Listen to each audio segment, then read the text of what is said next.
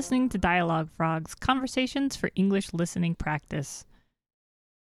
Would you say that you're a competitive person? No, I don't think so. No? How about you? I am kind of competitive sometimes. Yeah. Yeah. But you're in the music industry. Don't you feel competitive with other musicians?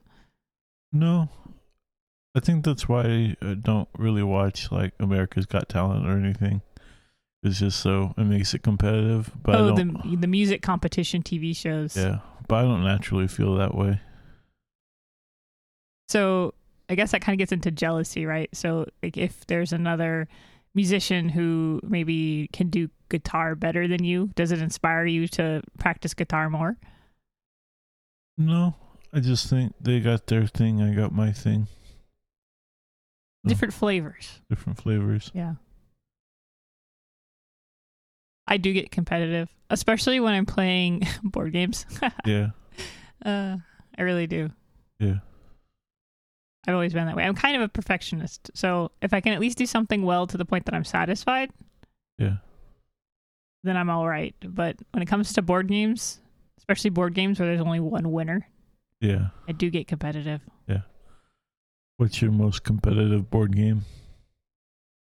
It's probably Catan. But also Monopoly. Yeah. Sure. Also chess. All of the board games. All of them.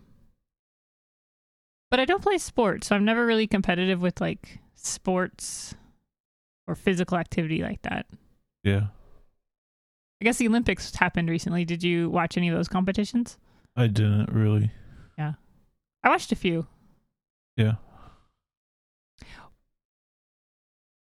Well, thank you for listening again this week. Join us again next week for more conversations for English listening practice.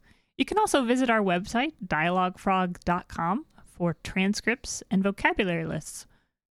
There's also additional fun resources on our Facebook page. See you next week.